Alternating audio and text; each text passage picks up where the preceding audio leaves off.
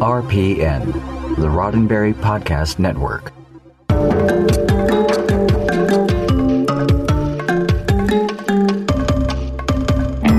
Right there, between a Monday and a Wednesday, where I expect to find it.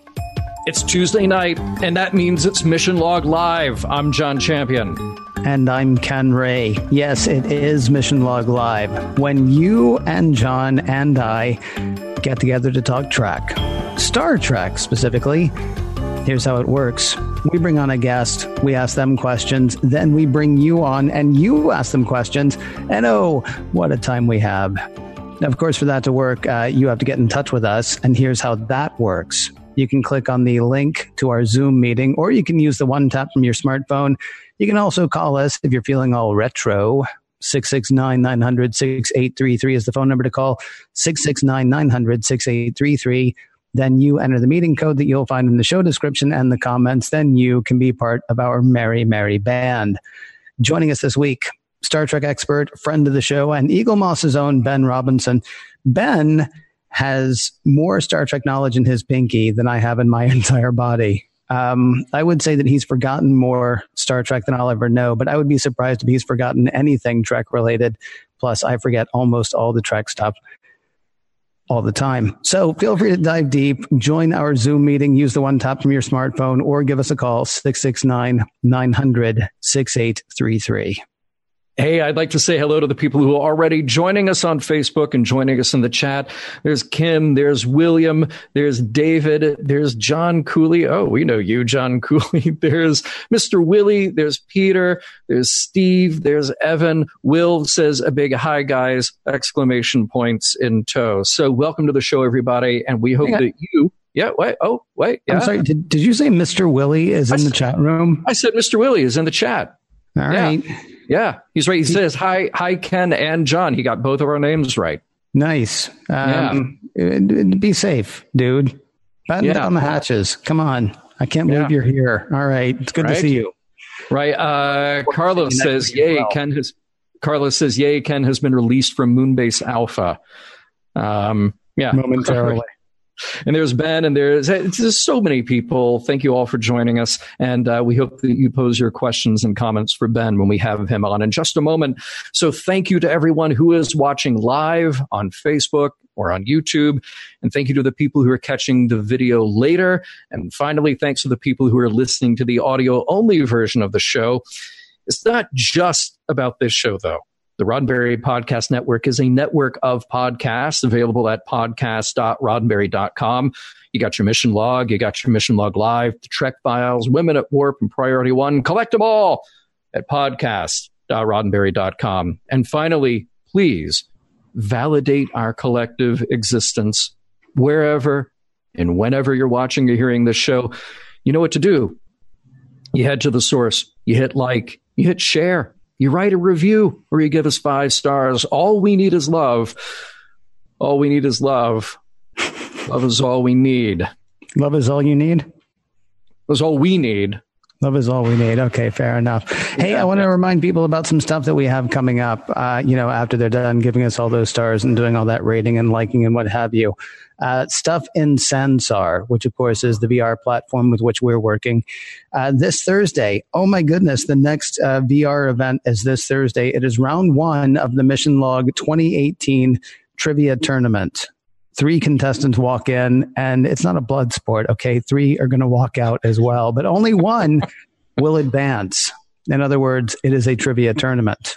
That's this Thursday at 7 p.m. Pacific, 10 p.m. Eastern. Other times, other places, check your local listing. Sansar.com, by the way, is where you go to sign up. All you need is a machine that runs Windows for that. Okay, now for the full VR thing, you do need either an Oculus Rift or an HTC Vive, but you can join in the fun without those things. You download the app, you create your free account, and you dress your avatar. It all starts at Sansar.com. And then, John, you were teasing last week that we were going to have a special guest coming up in a couple of weeks.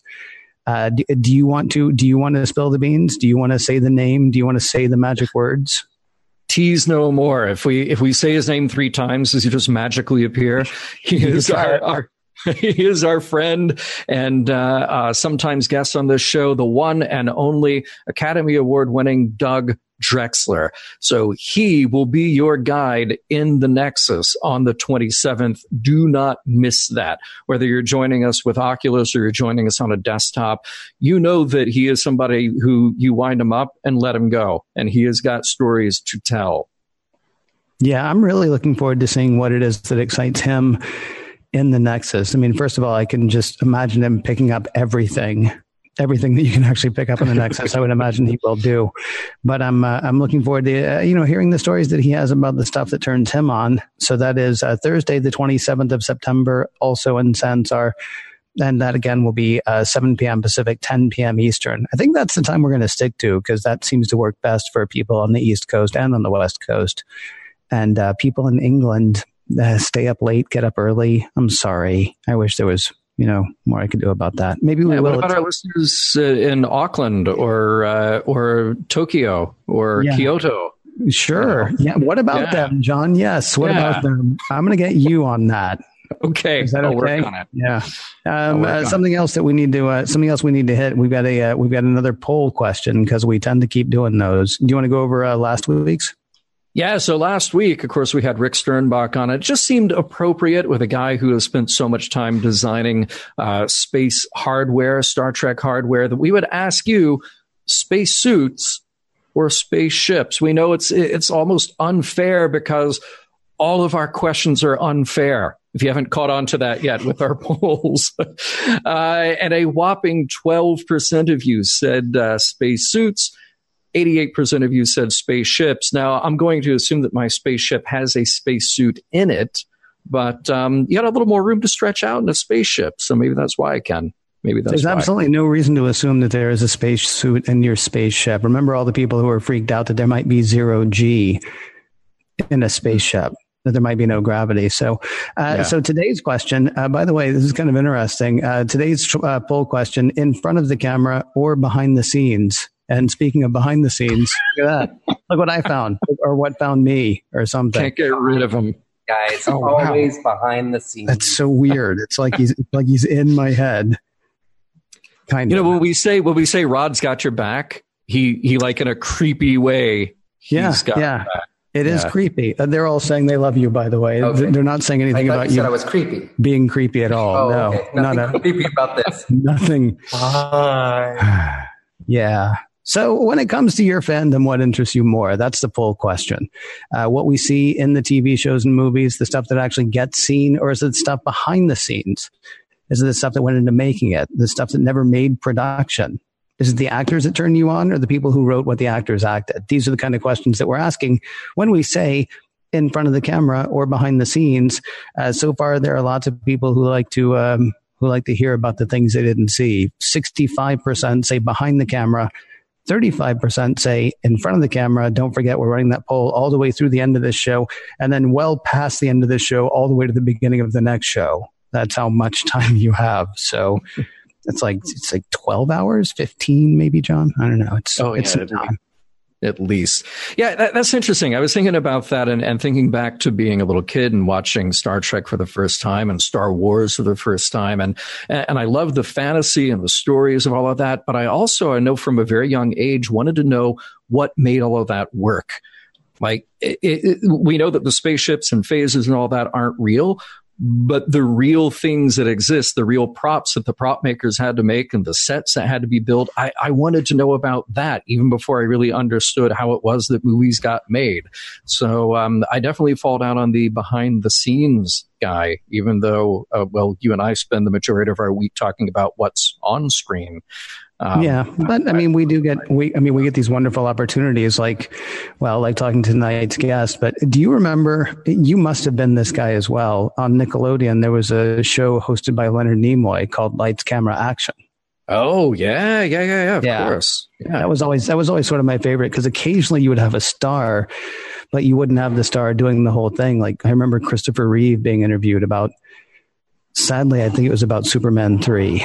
But I mean, still, it was neat to see people, sort of step out from in front of the camera and do some of the behind the scene stuff. So anyway, that's our poll question, and we do hope that people will take part. And I teased the guest, not to his face, But John, don't never tease him to his face. No, but well, we're welcoming a Star Trek expert, and if you're Ben Robinson, you start out as a fan, growing up watching TOS and then absorbing everything that came after it.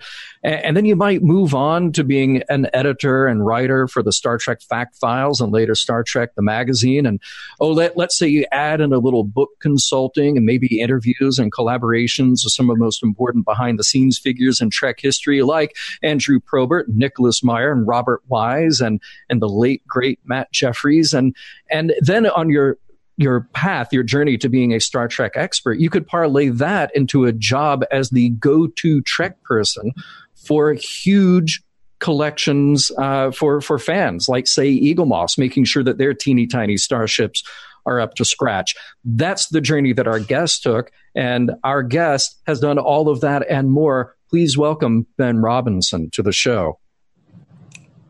Hello. There he is. I am. Well, welcome to the show, Ben. A pleasure to have you here with us, a Trek expert with deep bona fides in the franchise and behind the scenes. So glad to have you with us tonight. It's a pleasure to be here. And I have forgotten more than I know, I'm sure. Okay. We'll put that to... Having hung out with you just in the past 24 hours, I find that hard to believe because you have been encyclopedic. I mean, unless you're just making stuff up, which I guess is possible. No. But like, you open a drawer and you're like, that's from that, that's from this is from those things. I was blown away because you said names and such that I hadn't even heard. I've got a question though. And getting ready for tonight, you and I are roughly the same age. Why Star Trek and not Star Wars for you? How does Star Trek end up being the thing? Or are you general fandom and Star Trek just happens to be what we know you most from? No, I think Star Trek more than anything. I mean, I grew up in the UK, so Doctor Who was a big thing for me as well. I think the fact that it was on every week made a big difference to me. Star Wars, I was like very excited when I went to see Star Wars, but then I had to wait 3-4 years for the next one. So I got a bit impatient. I mean, I'll tell you something that's funny. This is Doug Drexler was responsible for me discovering that they weren't making Star Trek anymore. So I was growing up in the UK and I was watching Star Trek and I had no idea that they'd stopped making it in 1969. So until I bought one of Doug's poster magazines in 1976 when I was 7, I guess. And I was reading it and it said talking to William Shatner, and what have you been doing since the series ended? And I was horrified to discover the series had ended and that there weren't going to be any more episodes.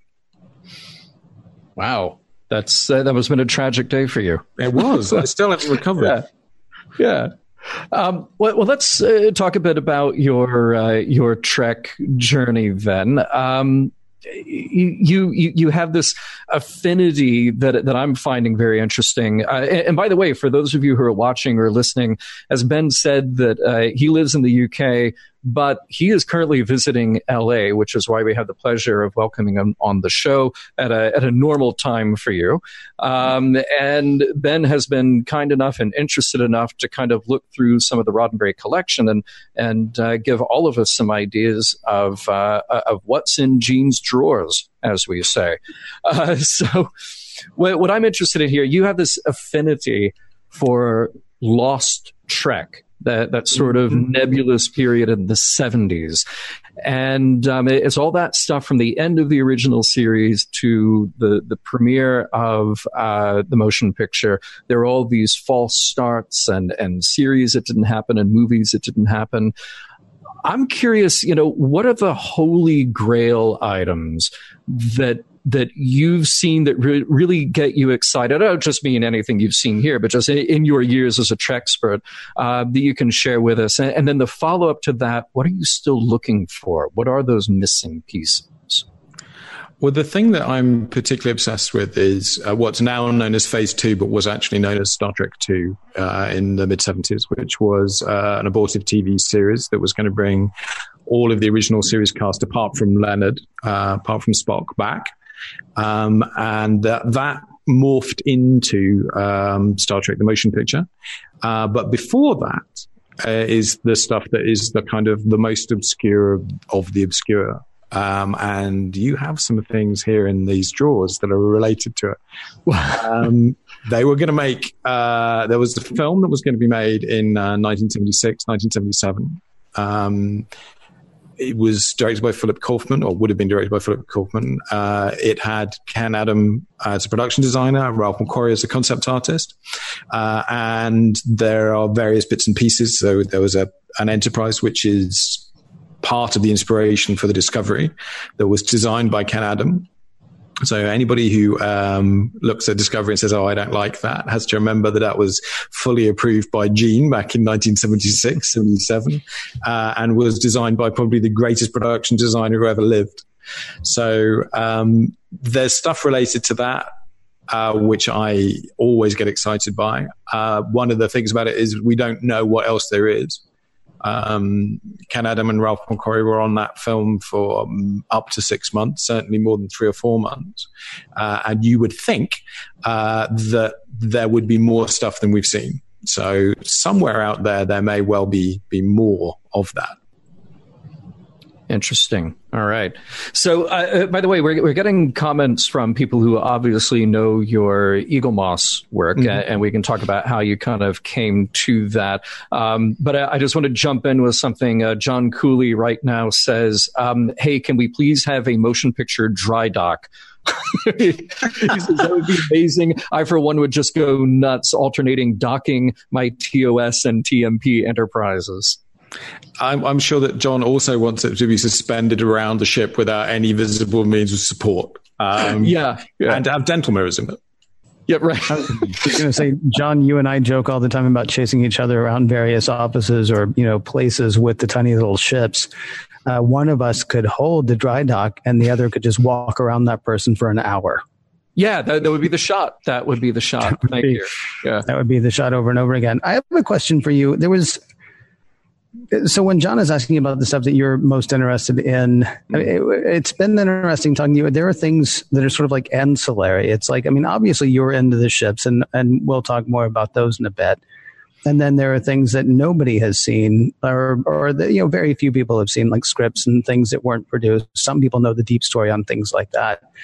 I'm thinking about sort of the in-between stuff, like stacks of stationery, like old programs from things and things like that. Is there anything? I guess there are a number of things that I'm wondering about you. Like, are there things like real world things, like you heard about a guy who had a thing one time that you've seen? Are you personally a collector of ephemera, or do you like building collections for other people? I mostly like building collections for other people. My obsession is concept art. So a lot of that's digital, but I have a large trunk full of copies. And I'm not interested in the originals particularly, but I'm interested in seeing how things evolved and how they changed. So the one Star Trek thing I really allow myself to collect is concept art. And unproduced scripts I have a real yen for. So it's it almost sounds like in talking to you, is it because the things on screen have already happened? There's only one way they could go, whereas... I've watched them 10 times. Right. Yeah, there's a bit of that. For sure. I think it's always fascinating to see what could have been, but what wasn't. I would like to have seen Lloyd Bridges as Captain Kirk. That was a very, very real option. That nearly happened. They actually played Steve McGarrett. He wanted too much money, so we didn't end up with him. So that's kind of, mirror universe kind of stuff where things worked out differently is always interesting. That blows my mind. I've never heard that Jack Lord might have been Kirk. Yeah, right? He wanted too much money. I think it would have been Pike that he would have been rather than Kirk. But that makes sense. Yeah, he was offered it, and they couldn't arrive at terms because he wanted too much money. Yeah. As it happened. Speaking of Lost Trek, yeah. I wanted to talk about sort of, you spent a good chunk of time, as I mentioned in the intro, with Fact Files, Star Trek the magazine, and then collaborating on books. And you got to really do a deep dive. Some of those standouts, Robert Wise, Nicholas Meyer, Leonard Nimoy, I believe you interviewed on more than one occasion. But Matt Jeffries, that sort of became the definitive interview with Matt Jeffries. That you spent a lot of time with him. It was a multi-part series, I believe, that you did with him. I spent Matt was very friendly with us. We knew him very well. I went out to his house and spent an afternoon there with him, just going through stuff. So I actually still have his NBC folder of transparencies of all the original art that he still had. And we just kind of talked through it and, tried to sort of get him to remember why things were the way they were, which he did pretty well. And we got on. He was a really nice guy. Were there any revelations that came out of that? Like, either his inspirations or say you connecting the dots about how he came up with the designs that he did for Star Trek? The biggest revelation, the one that made me laugh for quite a long time, was that he went on to work on Little House on the Prairie. And that when he was designing the Enterprise again for the abandoned TV series we were just talking about, he actually was doing it while he was working on Little House on the Prairie, and eventually had to stop because Michael Landon was getting annoyed that he wasn't available for the rest of his work. And he loved Little House on the Prairie. He loved all that kind of country stuff. Yeah. Matt was very down to earth, very matter of fact, very much a craftsman. He was always kind of amazed that people paid so much attention to the Star Trek work and made so much fuss about it. He was a real kind of part of that, that greatest generation. He was a man who, fought in the Second World War. And I think it gave him a kind of different perspective on all the stuff that was going on. Now, you mentioned Phase 2 again, and I'm curious because you know a lot about that missing period. Mm-hmm. Planet of the Titans, the God Thing, Phase 2.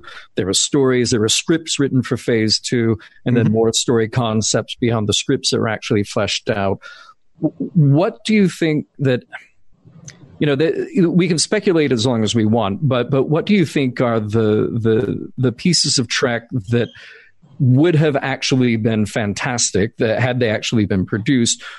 What are you glad are the minds that we avoided that did not get produced as Star Trek? Because I've seen some of these stories too. I've seen some of these scripts, and I think, wow, Star Trek really dodged a bullet. Oh, well, yeah, some of them. But some of them, some of the story ideas are really clever. And then you realize that you see people realizing that, like, okay, how are we going to do this? So there's one episode when Decker falls into a machine that turns him into a two-dimensional being. And he's kind of walking around. It's quite like the Enterprise, the TNG episode, Next Phase. But he's kind of walking around the ship, but they can't see him because he only exists in two dimensions. And then about halfway through, there's this memo from Gene saying, how are we going to portray this on screen? And you suddenly see them kind of going, oh yeah, that was a really good idea, but I don't know how we're going to make it work. And obviously they never got to the point of having to make it work. But there are also, Kitumba, which is the two-part story where they go to the heart of the Klingon homeworld, written by John Meredith Lucas. It's fantastic. It's one of the best Star Trek scripts you'll ever read, or two of the best. And it's I think Brian was actually inspired by it again for Discovery. So there are things like that you just really, really wish had happened. I'll give you an example from TNG, which is both would have been amazing and could have been really, really terrible, is Herb Wright, the more than slightly eccentric writer-producer, was convinced that he was going to be able to do a story with Arnold Schwarzenegger. Arnold Schwarzenegger used to eat in the Paramount commissary with an old friend of his who worked on the Paramount lot. And Herb was able to go up, thought he could go up to him and he could get him to come and be in this episode of Star Trek. So he was going to be, there was going to be a story that was kind of Q Olympics. So two Qs would pit Picard and his crew versus an alien species. And the alien species was going to be led by Arnold Schwarzenegger. And there are things in it like there's cosmic surfboards. I mean, it's seriously kind of out there. And obviously, if it had had Schwarzenegger in it, it would have just been incredible in every sense. Well, look, we did get The Rock on Voyager, so exactly.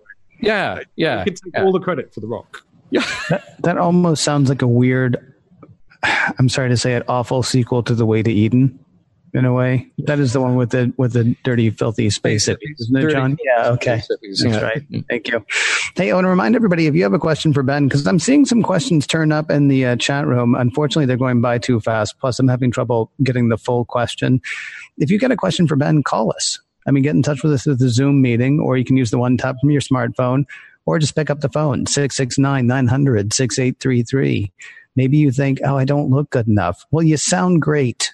669-900-6833 is the phone number to call, 669-900-6833. Then enter the meeting code that you'll find in the show description and in the comments. And then you can be on and ask the questions yourself. There's been something that came up. I think it was when you were talking about the Adams/Macquarie Prize. A couple of people have said, gosh, it'd be great to see that as a ship. Getting to what you guys do at Eaglemoss, I'm curious how it is you go about picking what you do concentrate on. I mean, I know you've got over 100 at this point. So, I mean, I don't know if you're running out or where you are, but how do you go from, oh, this would be kind of neat to this is in a box on the way to someone's house? Well, part of the appeal of the collection was always going to be that we did ships no one else had done. There are a lot of quite nice models of Enterprises out there, or Voyager, or Defiance. We, from the beginning, wanted to be the people who did the Alex Yeager fleet from First Contact, or the Daedalus class, which we ended up doing after 100 issues. So that's part of it, is that desire, I think, to be complete, particularly for Starfleet ships. We're pretty close to being complete now. We're still working on some of the ships that appeared in the wreckage at Quailor 2, and in the background in the Odd Shot. So there are Excelsior concepts that we're working on at the moment. There are a couple of like rare variants of ships. So there's the original version of the Nebula class that appears in the wreckage at the Best of Both Worlds. So that's sort of one of the guiding lights, is to make sure that we have a complete collection of Starfleet ships.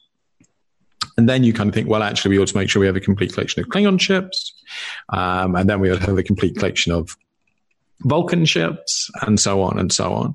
And then some of the other stuff's just cool stuff I like. That's all it comes down to. Right. I know there was the joke earlier about space dock. Is there anything that you've looked at and thought, oh, maybe someday, or, oh, that's just going to be too big? I mean, is there something that every now and then you come back and go, maybe? We're just about to do V'Ger. That's interesting because you never really see it in the film. The one that I look at and I just go, no, we're not doing it. It's not going to work, is the Narada. Because even if we could make it, we wouldn't be able to ship it to people in one piece. We have enough trouble with relatively robust ships. Something that's full of air and spindly arms, or whatever they are, fronds, is just asking too much. And when you see the original 3D model, you realize it would just break if we tried to make it. Now, wait a minute. I want to go back to V'Ger real quick here, because when you say V'Ger, I think of a little busted 20th century space probe. Okay. Oh, no. But I know what you really mean is the V'Ger entity, the V'Ger that absorbed all the knowledge of the universe on its way back to Earth, which is something we never actually see on screen. So, and there are we don't see it in its entirety on screen. Yeah. And then there are so many versions of V'Ger all along. This might be a long story for you to tell, but how do you narrow down what it is that you're going to do for V'Ger? Well, actually, V'Ger is surprisingly straightforward. We may not have seen it on screen in its entirety, but it was built in its entirety as a model. Then there are the beautiful Sid Mead drawings of it, of details, but they did actually work out what the entire exterior of it looked like. I mean, obviously we can't do the clouds.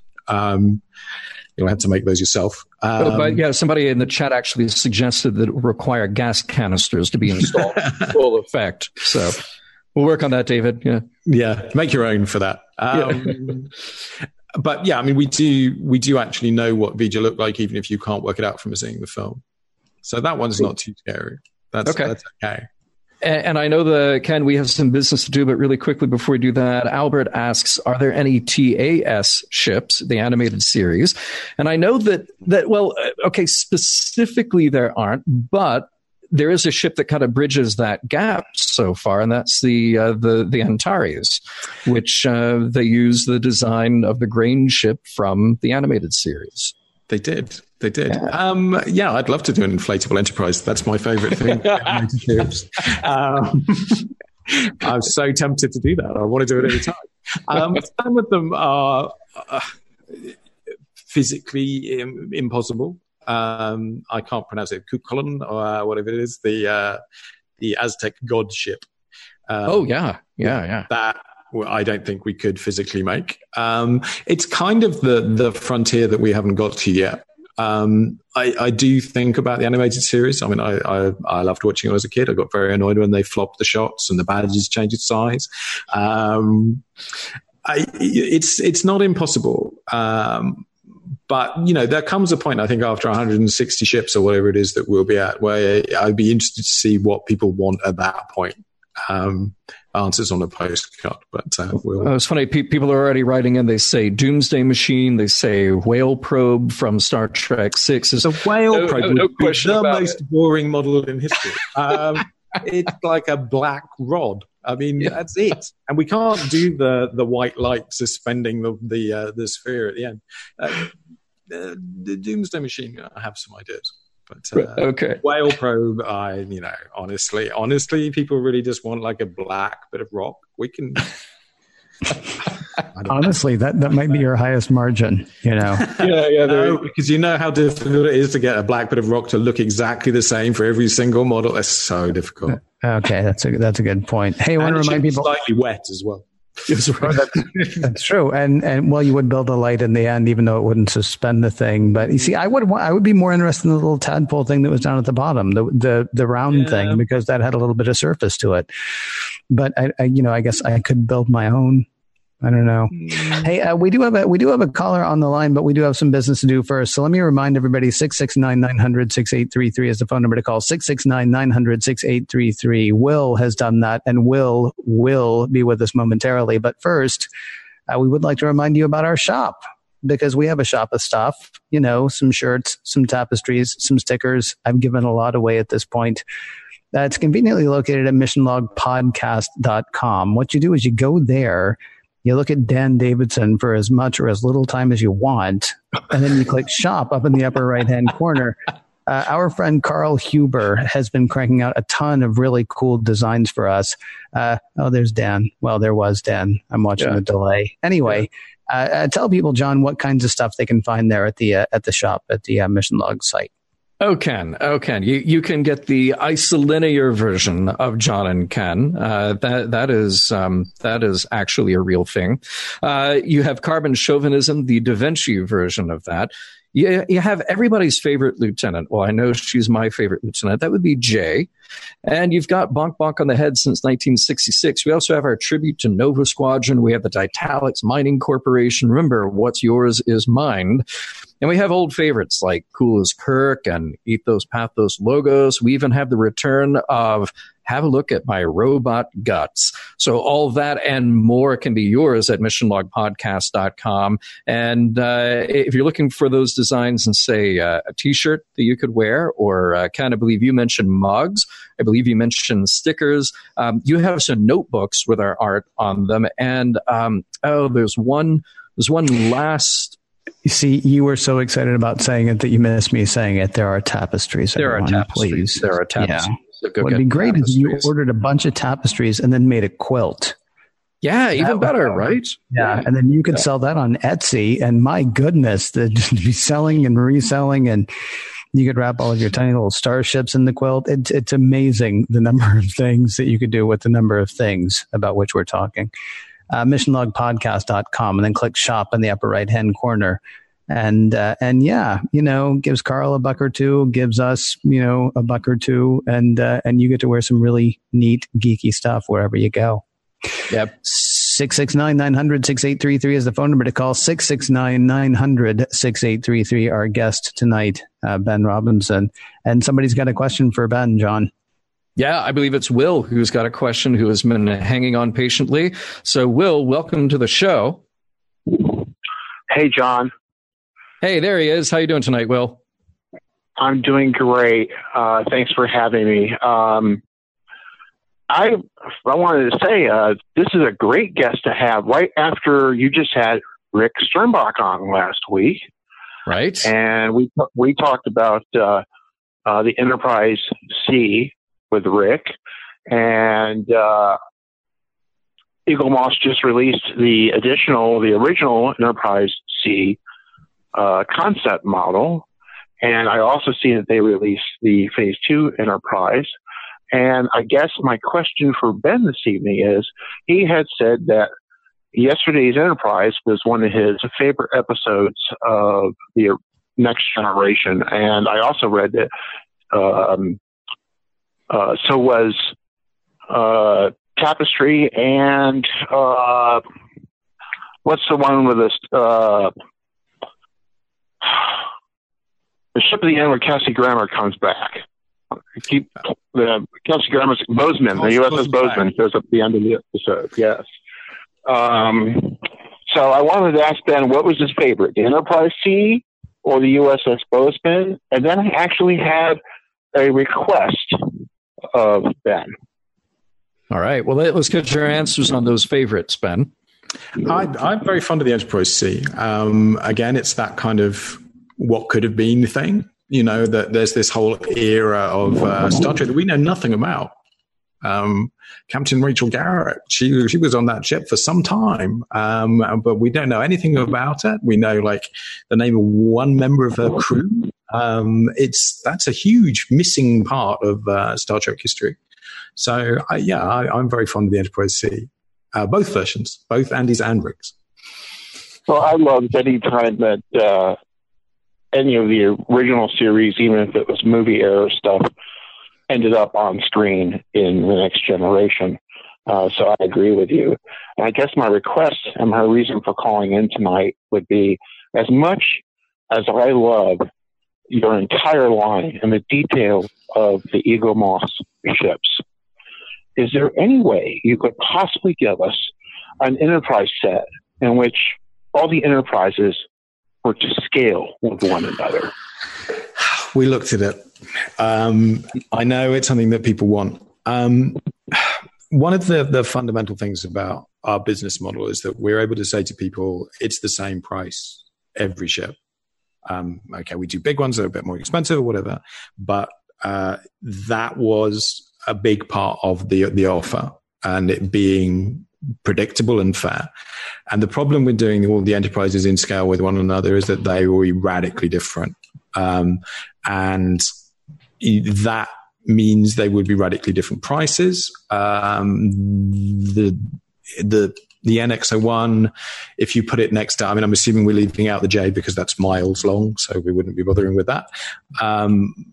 But to have the NX-01 and the E, you're talking about something really, really different. And it's a pricing issue. And we decided that practically, most people want to be able to put things on a shelf in their den. And therefore, we picked a size that worked for that rather than making everything in scale. And it's unfortunate in some ways, but I think it actually makes for a better collection. It's a beautiful collection, and I asked simply because I didn't know if you could make it all in one set, but I understand that. And thank you for taking away a question and having me on tonight, guys. Hey, thank you, Will. Anytime. Yeah.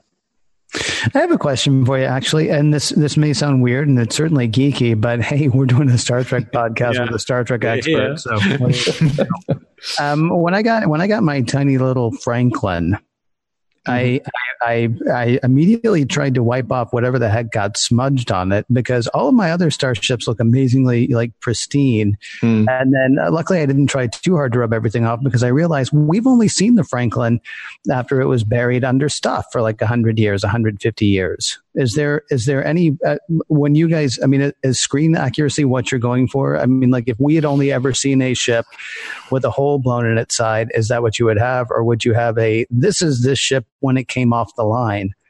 And if you want to make it, all bunged up, you go out and drop it on a rock. That's a good question, actually, because obviously the ships that are the wreckage at Wolf 359, we have not just done a smashed up bit of the cell or whatever. So those do look pristine. The Franklin, I guess it was designed to look like that. If you talk to Sean Hargreaves, when I talked to Sean Hargreaves,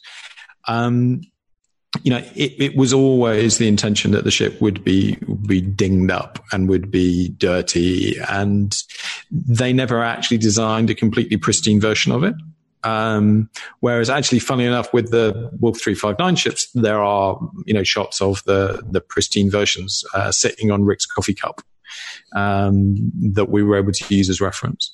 So generally speaking, we go for pristine off the line, but the Franklin was a bit of an exception. Remember, guys, if you want to join the chat, just like our friend Will did, you can call us at 669-900-6833, or you can click on the link for the Zoom meeting, and you'll be joining us with video. We can see your face, you can see our face, and we just chat it up. Ben, I would like to ask you, so I know that Eaglemoss is your primary thing right now, but as I mentioned, you have had a hand in so many different versions of Star Trek professionally, by working on magazines and books and conducting interviews, and you are one of this rare breed of Star Trek experts who sort of gets to have a hand in so much. And I'm curious, beyond consulting with the Starship Collection, is there anything else that you're working on now, or you can reveal anything else that is to come in the future? I'm working on a book with Dan Curry about everything about Dan on his years on Star Trek, which is a massive subject. And I've been spending a lot of time talking to Dan, which has been a real pleasure. We continue to develop new Star Trek products that I can't tell you about, that will be coming out sometime in the next couple of years. And actually, quite excitingly, we've got our first books, the first sort of Eaglemoss Hero Collector books coming out. First one is out on September the 25th, I think. So this is, we've got a couple of things going. It's basically the content that you get in the magazines, the books that come with the models. But there's more of it. We pull it all together. So we're doing one series of books that's like a kind of Jane's Fighting Ships for Star Trek, which should build up into this kind of massive encyclopedia that has all of the new Starfleet ships from Discovery, apart from the Enterprise, which arrived a little bit too late to be included, but we have the original Enterprise, so that's fine. And then another series which is about the designing of the ships, which again has got extended articles and more articles than we ever put in with the models.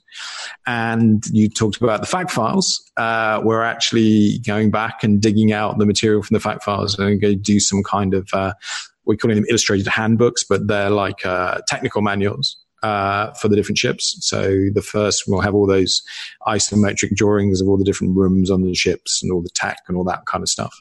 So the Enterprise D will be out next year, and I'm all going well. That will be followed by an original series handbook, which is something I've been wanting to own for a long time. Going to what you were talking about earlier about things that have not been seen on screen, sort of, in DC, they call them Elseworlds. I don't know if you're familiar with that thing in DC. Okay. For people who don't know, Elseworlds will be a thing like, what if Bruce Wayne's parents had found Kal-El when he crashed here? So he grows up with the power of Superman, but he's raised by the people who end up giving you Batman. What is that like? That seems to be sort of the kind of thing that forgive me for putting words in your mouth, that seems to be sort of the kind of thing that interests you in the stuff that never got made. I want to jump over to something that Eagle Moss does as well, which is you guys actually put out collections of comic books, graphic novels, things like that. One of the ones that you guys have put out is Harlan Ellison's City on the Edge of Forever. His original script, that treatment of it. Is there, and I don't know exactly what my question is there an area that you would like to see somebody explore in that realm? Because you guys didn't draw that. I mean, you reprinted from somebody else's, right? Yes, it's a library edition, as it were. So we took that from IDW. I mean, I would love to see IDW do the Phase 2 scripts as a comic book strip. I think that's really interesting. I mean, one of the things I find very exciting about this time in the history of Star Trek is that CBS All Access is clearly looking at all manner of ideas for Star Trek, and that these kind of gaps in the history, you hear rumors, you start thinking yourself, oh, it would be really cool if they did this or they did that. And I kind of hope that we get to see some of those gaps plugged actually on TV in regular episodes of Star Trek. Finally finding out where Captain Picard will be in 20 years' time. Or, well, not 20 years' time today. 20 years after the last time we saw him. Is that what you personally would like to do? Because there's been a lot of we don't like to talk about the fact that there are divisions in the fandom, even though we did a whole panel on a fandom divided earlier this summer. Do you want to see them keep going back and plugging holes in the history, or do you want to go where no Star Trek has gone before? I'm excited by the thought that I don't know what it's going to be. I think there is a bit of a problem with technology inflation in Star Trek, that, the number of times the writers were like, oh, how do we get out of this? And then, someone had some brilliant piece of technology. And then a couple of weeks later, you're wondering, why didn't they use that brilliant piece of technology that they had a couple of weeks ago? So I think you keep going into the future, how much shinier can the spaceships get? How much tighter can the uniforms get? So I think there's a limit to going forward.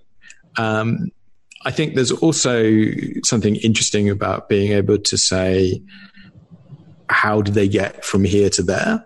To me, what I like is the idea that, you'll have Discovery in one time period, you'll have the Picard show in another time period, and potentially you might have something else in another time period. So, we could have a Zefram Cochrane series, we could have a Khan in the Eugenics Wars series. All those things are possible. And that's actually, I think, a bit more exciting than, there'll be another ship with another captain. Our friend Earl says that he's still holding out for his pitch for a Discovery spinoff cooking show, Wok with Vok. I think you're onto something, Earl. That I'd watch it. Yeah. Yeah. Human or Klingon cuisine, though. That's maybe Kelpian. You don't know. Yeah. So, yeah, I know. What, too soon, Ken? Is that it? Yeah. Always too soon for that, John. Always too soon for that. Hey, I want to remind people, if you do have questions, and thanks to everybody who's posting questions in the chat room, but give us a call. 669-900-6833 is the phone number to call. 669-900-6833. Should we go ahead? Should we do the promo for the thing? And then of course, I'm sure, because you spent a good bit of the day with them, I'm sure you've already told Ben all about the lightning round. Oh, yeah. We were looking at stuff in the archive, and it slipped my mind. Slipped your mind, yes, of course, because that never happens. All right. Well, Ben, I didn't grow up in England, so I don't know if you have lightning rounds there or not, but we'll find out in a moment, and you'll find out how they go if they don't. Really quickly, though, I wanted to tell you about something to do a little bit later tonight if you're listening live, and I certainly hope you are. Stay on Facebook and catch the live recording of Priority One, a Roddenberry Star Trek podcast. They're going a little bit late tonight. Generally speaking, that show starts 8 p.m. Pacific, 11 p.m. Eastern. They've shifted to about 8:30 tonight, 11:30 Eastern. Elijah, Kenna, and Anthony bring you news from all over the Star Trek multiverse. This is TV and movie news. This is gaming news, literary reviews, and then lots of interaction with the listeners as well. So, like I say, 8:30 tonight, 11:30 Eastern.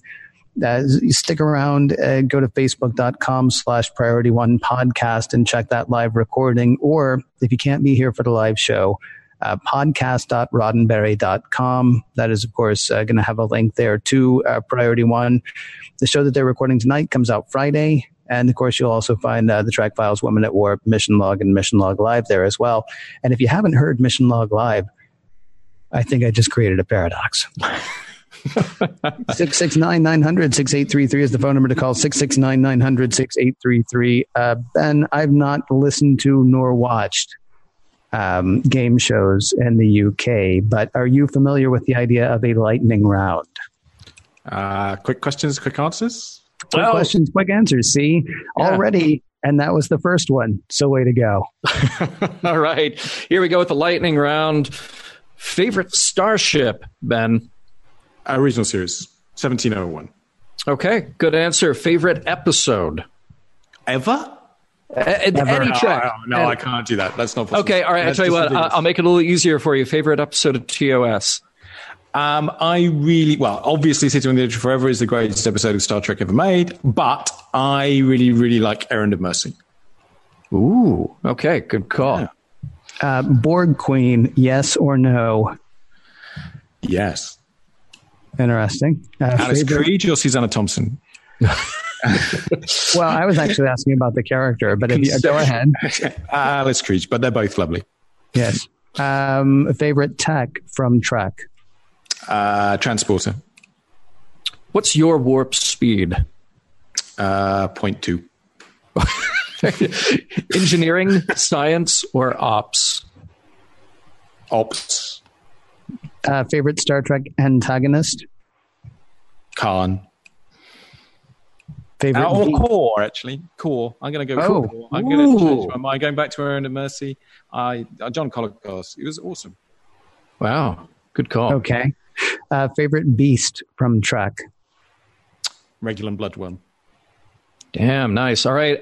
Date night, not saying me and you, Ben, but just in general, date night, Arboretum or 10 forward? 10 forward. That's correct. I'm going to throw in another question because I was surprised by your warp speed. Warp speed or wormhole? Or, I'm sorry, warp drive or wormhole? Our warp drive much more reliable than a wormhole, unless it's the Bajoran wormhole. Mm-hmm. But you're practically things on the other side. That's true. It's wormholes never end well. And finally, the last question, and it's always the last question. Have you ever been to Vulcan, Alberta, Canada? I have not. I really should. I hear you should. I hear wonderful things. We haven't been either, so don't feel bad. It's just Ken, we have to add Ben to our cavalcade of stars when we do our glorious appearance at the Vulcan, Alberta, Canada thing. Yeah, that's a fantastic idea. We should actually we should go back and find Star Trek 3. Yeah, that would be great. Well, I was going to say we should go back and actually find everybody who has answered no to that question, and that is our Vulcan, Alberta, Canada show. That's the lineup right there. Yeah, except we can't take Doug. No, they will of course beat him up once he gets there. Yeah. Hey, I'm curious. We've talked about teeny tiny spaceships tonight, teeny tiny starships in the Eaglemoss collection, and I know that there are probably 130 different answers to this because that's roughly how many ships you've got right now. But I'm curious, what have been the biggest challenges when it comes to that? I know that there are moments when you have, say, a CG model from the production. There are other ships that only exist in photographs and on film now. I'm curious what have been the biggest challenges, but then what has led to the biggest success or biggest surprise out of those challenges? Well, the biggest challenge is the stuff that people really, really love. So when we did the original series Enterprise, that everyone is going to look at that and they are going to be hypercritical. They love it. They are going to want it to be the way they remember it. And it turned out really, really well. So it was because I was absolutely terrified, and I spent about 10 times as long on it as I did on anything else. And that it still kind of gives me a warm glow and makes me much happier than almost anything else. In terms of really big challenges, we're really, really struggling. I don't think it's going to end well with doing the Versarius. It really challenges the technology that the factory have in making this stuff. So I'm a bit depressed about the Versarius at the moment. So is Balak after defeated him. Yeah. When you mentioned the Enterprise, I mean, obviously that's the ship that everyone has spent the most time poring over with every detail, and there have been so many articles written about it. I mean, do you find that you have to sort of shut out a certain amount of the noise at some point? I mean, I've read entire websites about whether or not there are lines on the deflector grids on the top of the... They're in pencil. They're in pencil. They are there, but right. Or the color: is it gray? Is it green? Is it blue? Is it there's just so much about it. Yeah, I mean, any of our ships. The truth is that they are, although they are I generally would say they are the most accurate, and that we have the best reference, and that we take the most trouble, certainly at our price point. But there are always things on them. We're making $25, $30 models. You cannot make something that's the equivalent of a $10,000 model. Though I'm quite flattered that people treat them as if we were able to. So there are always compromises, and I think that you just hope that it feels right. That when people pick it up and go, yeah, this is the Reliant, or this is the Enterprise. There are things they did that we can't do. So they, when they painted the Aztec patterns on ships, they paint, some of it was in matte and some of it was in gloss, as it were. And then they were able to they changed from shot to shot how reflective the glossy stuff was. So you've got to make a choice. You can't do that on your practical model. You just have to try and do something that's as close to it as you can. Go ahead, Ken. There were a couple of questions that I saw pass by really quickly. Discovery questions specifically. Are there plans to make these smaller Discovery ships? I know you guys do. The XL was one question that somebody asked. I'm sorry I missed who. And then another question was, is there a plan to make the Discovery Enterprise? We have made the Discovery Enterprise. No one's seen it apart from me yet. But we've made it. Actually, no, it's not quite true. I sent a picture to John Eads. So we're actually making it as an XL ship first. And we're pretty optimistic that will be out before the end of the year. If not, it'll be right at the beginning of next year. For the Discovery ships, if you look at the original collection, there are some ships that I don't think we did justice to because of the size of the box. So the Enterprise E or the Excelsior, they are very long and thin, and you put them in the box and they become very small because the box is only so long. And the Discovery itself is probably the longest proportionally ship in Star Trek. So we looked at that, and we looked at the amount of detail on the models. These CG models are specced out. I mean, they are way more detailed than anything that's ever been made for Star Trek before. And we felt that we had to move up in scale to do that, and I think that's the right choice. Looking at them, so I don't think we'll ever do them in another scale. We might do them bigger if there's an appetite for that, but not smaller. There was another question that occurs to me, and we are running really close on time. So I'm going to ask Brandon, our technical director, if he could put up your contact information while I ask you this question. Is there a ship that you've been surprised how much you liked it once you saw it in 3D? Because you mentioned the Discovery, and I was not a fan of the design of the Discovery until I held one of the Eaglemoss in my hand, and suddenly I had an appreciation for it in a way that I hadn't. I think even more than that, the new Klingon Bird of Prey. That is something, it just flashes by on screen, but when you actually pick up the model, it's like, that's sweet. And I think people will feel the same way about a lot of the other Klingon ships when they actually get to hold them. That's been a little bit of a surprise, I guess, but they're really nice. We've got Ben's information up on the screen, but for people who can't see it, on the Facebook site that we're sending people to is facebook.com/Star Trek Starships. The shop to go to, of course, is shop.eaglemouse.com. And if you want to follow Ben on Twitter, it's Ben C.S. Robinson. That is at Ben C.S. Robinson. If you want to keep up with what's going on with him on Twitter. Ben, we just can't thank you enough for being on with us, and really appreciate your bringing your Star Trek expertise to the Mission Log Live listeners and viewers. Oh, well, it's definitely for me to thank you. I've seen some very cool stuff in your drawers. Now, how often does I say that to you? Wouldn't be the first time. I'd rather not answer that question, Ben, but yeah, thank you for asking. I appreciate it. Ben, yeah, thank you, and we definitely appreciate the collaboration. It's been nice to get to know you and all the guys at Eagle Moss. And with that, Mission Log Live is produced by Roddenberry Entertainment, executive producer Rod Roddenberry, technical production on Mission Log Live by Infinity Networks, producer Brandon Bradley. Be sure to visit podcast.roddenberry.com for the latest from Roddenberry Podcast Network, including not just Mission Log, but also Women at Warp, Priority One, and the Trek Files. Thank you to everyone who joined us live or later. We will talk to you next week.